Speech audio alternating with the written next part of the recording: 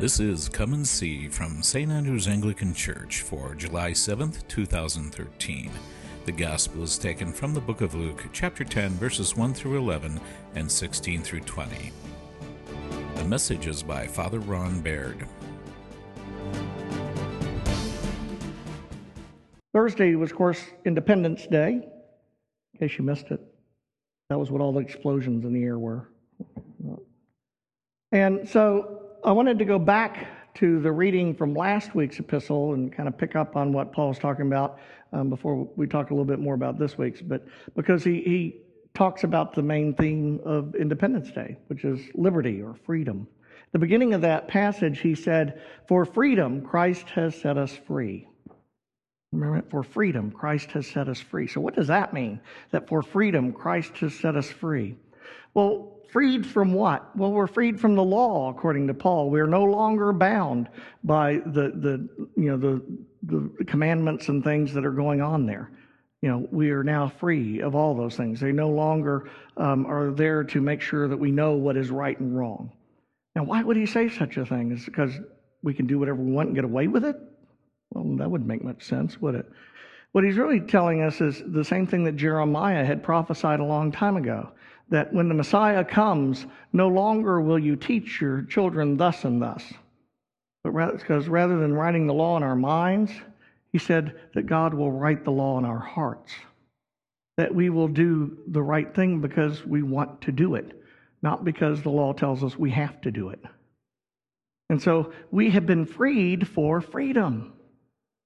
And so what does that second freedom mean? How do you get freed for freedom? Well, what he's saying is that it doesn't make much sense then if you've been freed from the law to then only to be enslaved by your passions, by the flesh, to be enslaved by your wants and needs and urges, to be enslaved by the things that drive us, internally. Because then surely we just traded one tyrant for another. So what good would it do us to be enslaved if we are to be freed if all we do is pick a different slave master? And so he tells us that we have been freed for freedom. And so what do we do then? Well, the thing we do is that we no longer are pushed about by the flesh, but rather we are called to listen to the Spirit. We do what God calls us to do because we desire to do that, because we love the Lord. We now are free to live and be who it is that God created us to be. We are now free to do what God created us to do, to genuinely become everything that God intended for us to be. That's the good news of what God has done in Christ, is that for freedom He has set us free. Now, you might wonder what that has to do with Independence Day, but it actually has quite a bit, because this idea of freedom wasn't something that the Founding Fathers sat around and said, gee, we need to have a revolution. What do you want to base it on? Well, I don't know. What's a good thing for a revolution? Oh, freedom. We'll do freedom. Let's do that one. That's a good one. I mean, obviously, they were very religious men, and they worked very hard at their faith. Many of them served on vestries, which, if you've ever served on a vestry, is a labor of love, because the money we pay them isn't much. Actually, it's nothing. And, it's certainly not one that you get a lot of gratitude for. And so many of them were very, very devout men, and they prayed all the time. And they believed this passage, that it was for freedom that we were set free. And as they began to look at the problems that they were having, with the British government, they began to say, we're feeling less and less free all the time. No matter what we do, they just keep deciding stuff for us. And so they decided to pursue a different course, the course of freedom. And they were willing to give everything for that. Now, you might not have realized this, but when the Declaration of Independence was signed, did you know that they basically signed their own death warrant? Because it was an act of treason. They had said something that nobody else in the world, other than these group of people in the colonies, believed.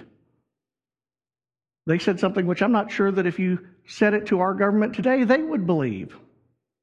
Because what they were saying is that in the course of human events, if after a reasonable period of time, the government keeps oppressing its people and refuses to listen to them, it is the right and the duty of the people to rise up and overthrow that government. You think that'd go over well today? That's what I'm saying. If the government won't listen to you, it is your right and your duty to overthrow the government. Now, you might say, well, yeah, but now, look at the governments now, they're a lot more powerful. But at their time, the British government was the most powerful country in the world. They had the biggest navy, the most army. They had plenty of money. They hired tons of mercenaries that we called Hessians or Germans who came in. I mean, they were the most powerful country in the world. And here a bunch of farmers, really, and merchants decided to tell them to take a hike. The chances of them surviving it weren't great. Matter of fact, Benjamin Franklin stood up after they signed it, and he said to them, "Gentlemen, we shall either hang together or we shall surely all hang separately."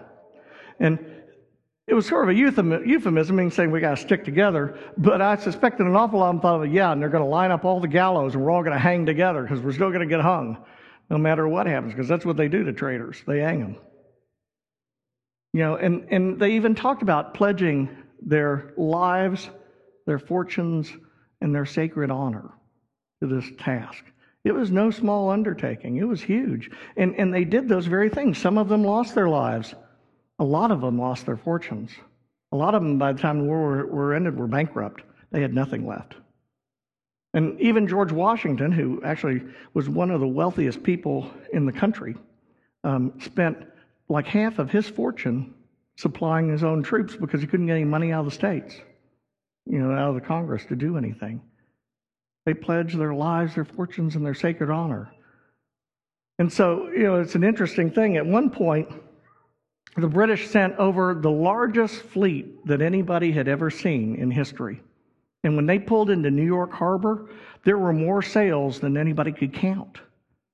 And that was when Washington was sitting in New York, and they saw all these sails coming in. He's going, oh, good grief. Because, how are you going to stand against that? If they start bombarding New York, it's going to be gone. And they did. One night they started bombarding New York, and then by dawn they quit. Because, the British didn't really want to destroy New York. They actually needed the harbor. But they wanted to have a show of force. And so right after that, peace offering came ashore and came and met with George Washington to suggest that a commission of people come forward to talk about terms of how we could sit down at a table and work this thing out. Except they made one mistake. When they addressed the letter that was addressed by the general, said, "Mr. Washington." Well, he wasn't Mr. Washington, he was General Washington. Matter of fact, in those days, he would have been His Excellency General Washington because he was the commander-in-chief of the army. So Washington knew right off the bat what the end result of this was going to be, which is, we can go back to the same thing we always had. And so he sent the guy away, told him they weren't interested. We didn't learn about that till after the war, by the way. Can you imagine if because you have to remember in the Revolutionary War, a third of the country were patriots, a third of the country were loyalists, and a third of the country just didn't really care. They were like, well, one's as good as another. They just don't want them shooting all the time. So, they didn't want to say, well, we turned down the peace talks. We weren't interested in that. But Washington did that right off the bat. And so what they did was they pledged their lives, their fortunes, and their sacred honors for this idea of liberty and freedom. But what you may not know is that one of the things that terrified the Founding Fathers most was democracy. Did you know that? We've kind of co-opted the word democracy now. We don't mean democracy the way for what it actually is. Because now we say, oh, democracy, that's a wonderful thing. But the Founding Fathers didn't think democracy was wonderful. They thought that if you endorsed democracy, you would end up with mob rule. And the truth is that it got proven 20 years later. When the French Revolution came, remember when that came? That was a democracy. They even called each other citizen all the time because everybody was equal. And all the equal people got their heads cut off. Even some of the people who helped start the revolution got their heads cut off because it basically became a mob, a rabble of people. They didn't believe in democracy. They believed in a republic, which they actually took from Rome. They believed that real freedom required a real sacrifice on the part of people, that they had to be willing to do something special. And what that something was to be guided by God as our king. You frequently hear George Washington use the term providence, but he also referred to our only king, God, because God was the king of the United States as far as they were concerned. Everybody else that served in the government were their servants. Gee, I wonder where that idea went. We don't see much of that, do we? Benjamin Rush, who signed it, said that if you take the Bible out of education, you will destroy this republic. Isn't that amazing? It all had to do with the fact that we are freed. We have been given freedom so that we can have freedom. Not so we can have freedom to do what we want, but so we can have freedom to serve God. That was their real emphasis on it. And they were willing to die for that. And since then, thousands of people have died for that cause. People died in the Revolutionary War. People have died in war since. In World War II, when they stormed the beaches of Normandy, they died for freedom. You know, and you ask, why did they do all that? Well, they did it for freedom. They gave their blood for freedom. Freedom isn't cheap. It costs a lot. And yet they were willing to lay down their lives that we might be free. And so what have we done with it? You know, that's my question. Do you think George Washington or a guy in an LST landing at Normandy Beach died so that we could give people a middle finger as we're driving down the road? You think they died so we'd have the freedom to weave in and out of traffic because they weren't going fast enough? Did they die so we could have pornography that would be legal? Or did they die so we could legalize drugs for people to get stoned and not know what they were doing? Is that what that blood was shed for? I hope not. That'd be pretty sad, wouldn't it? There's a scene from the movie Saving Private Ryan, which is about the storming of Normandy at D-Day, but it's really about them being ordered to go behind the lines and find this one guy who had parachuted in and was back there and to bring him back, which they all thought was insane because chances were that the whole group was going to get killed before they got there. And they're going back there to get one guy. And when they do get there, the fellow who was there told them they shouldn't have come. You know, that wasn't right. You shouldn't come. And I'm not going. And so a battle ensues then as the Germans come, and the captain, who's played by Tom Hanks, is shot and he's dying. And again, the guy says, "Why did you do it? Why did you do it? You shouldn't have come." And Tom Hanks looks up, and one of the more poignant moments of all of filmdom, I think, is he looks at me and says, "Make it worth it. Make it worth it." And so when we talk about Independence Day and freedom, that's really the question that we ought to ask ourselves. Are we making it worth it? Is it worth the blood of our forefathers and our foremothers who died in the field of battle? Is it worth the life of the machine gunner in a helicopter in Vietnam who died? Do you know that during Vietnam, the shortest life expectancy of any American was a machine gunner? They were the most likely people to die that were Americans. Is it worth it that the men and women who have gone to Kuwait and Iraq and Afghanistan, that they gave their life for, is it worth it? Is what we are offering to our children and our children's children worth it? You know, that kind of price. Are we really doing what God put us here to do? Or have we devolved down into a mob, into a rabble? Have we really gotten to the point to where we think that it's all about us? Did these men and women die so that people could run commercials telling you how wretched the other candidate is? You know, to where your real decision when you finally go to vote is, gee, which is the least offensive of the options? Is that what we're really about? I don't think so. I think what they died for was so that we would go to an election and say, golly, I don't know. The Democratic candidate is really great. I mean, I think he'd do some really great things. But the Republican candidate, he's really great too. And I think he'd do some really great things. Gee, I'm having a hard time making up my mind. They're both so good. That'd be a switch, wouldn't it? But do you really think that they died so that we could have gridlock in our government and have people, basically doing anything to obtain power? People forming political action committees to raise money so you can run negative ads to tell everybody how bad the other person is? Is that what we died? Is that what they died for? Is that what we ask for the men and women of our armed forces now to go die for? I hope not. It's not what the founding fathers believed. They believed that God created us for freedom, and the kind of freedom that was for freedom. Freedom to be what He has created us to be and to do the things that He created us to do. And when we live into that kind of freedom, then it's worth it. Then we have, given our all. But if we devolve into being a country that believes only in our own personal gain or my own personal comfort or convenience, then I suspect we're not free at all. And in fact, we're more slaves than we ever have been. Many people today are willing to sacrifice lots of liberties so that we can feel safe.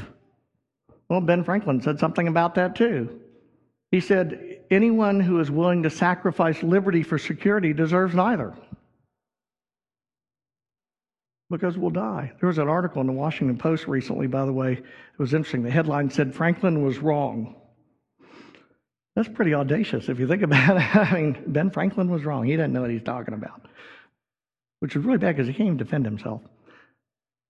But is that really what we are, or a group of people? Do we come to believe that we're a great country and that we ought to celebrate because we have a lot of money, because we have a strong, powerful military? Is that really what makes us great? Or is it the freedom to be what God created us to be and to do the things He created us to do? Because you see, that was the radical concept that came in the Revolution that no one ever believed. Before that, everybody believed that if you took the populace, they needed somebody to tell them what to do because they're stupid and they're selfish and they're evil. And that's why God made kings. He appointed them. Did you know that? God appointed kings. That's a divine right of kings. And they called the people who the king ruled over subjects for a reason. They were subjected to his authority. That's why King George was so furious when they signed this thing. He was like, what? And to him, it wasn't just, they're being treasonous. They were overturning the social order of their day. So the question for us, over 200 years later, is what do we do with that? How do we live that out? How do we pass on to the next generation that same concept of that freedom is important, but it's important because it enables you to handle responsibility? I'm going to end with a personal story. When I was 20 and a half years old, exactly, believe it or not, my dad came to me and he said, Ron, you're going to be 21 in 6 months. I went, yeah, it's going to be great. I can go to bars. I'm going to be an adult. I can do whatever I want to. Nobody can tell me what to do anymore. It's going to be really good. And he said, yes, it is. Because he always told me that when you're 21, you're your own person. He said, so I just wanted to let you know you won't be living here. And I said, what? He said, I want to let you know that when you're 21, you won't be living at home anymore. And I said, well, you don't want me to live here? And he goes, well, no, I want you to be an adult. That's what adults do. They move out and they take care of themselves. And so I wanted to give you a heads up that you need to get ready for that. And I said, but I'll have to support myself. And he said, well, I do. My dad had an 8th grade education, but he had a way of putting things that just, what do you say to that? But I do, He said, but I do. He said, look, you got a head start. You've got far more education than I've got. You're in good shape. You'll make it. And it was actually the best thing that ever happened to me. Because if he hadn't done that, I'd still be living at home with my mom and dad, and they're dead. That would be bad. I mean, how would I survive? But instead, what happened was I decided, he's right. I can do it, and I'm going to do it. Sometimes I worked 3 jobs. That was fun. But I did what I had to do because it was necessary to do. And along the way, I was fortunate enough to meet a God who also told me why I needed to do it. Not just because it's important to pay your bills, but because it's important to live out the life that He calls us to live. Because, see, the truth is that you can never be you until you're the you that God had in mind when He created you. And until you live into that potential, you'll only be a shadow of yourself. But if you will follow that dream, it will lead you to glorious things. It may not be wealth, it may not be power, but it will be glorious anyway. It'll be glorious for you. And so as we go forth from this 4th of July holiday weekend, let's begin to ask ourselves, are we making it worth it? Because the truth is that the only reason why they run all those ads is because they work. If they didn't work, they wouldn't run them. The only reason why the internet spreads all these rumors is because they work. Well, when are we, the people, going to start saying enough? I'm not doing this anymore. I'm sick of this. I want to go back to the day where we make it worth it. Because I'm not willing to ask any young man or woman to shed their blood for this.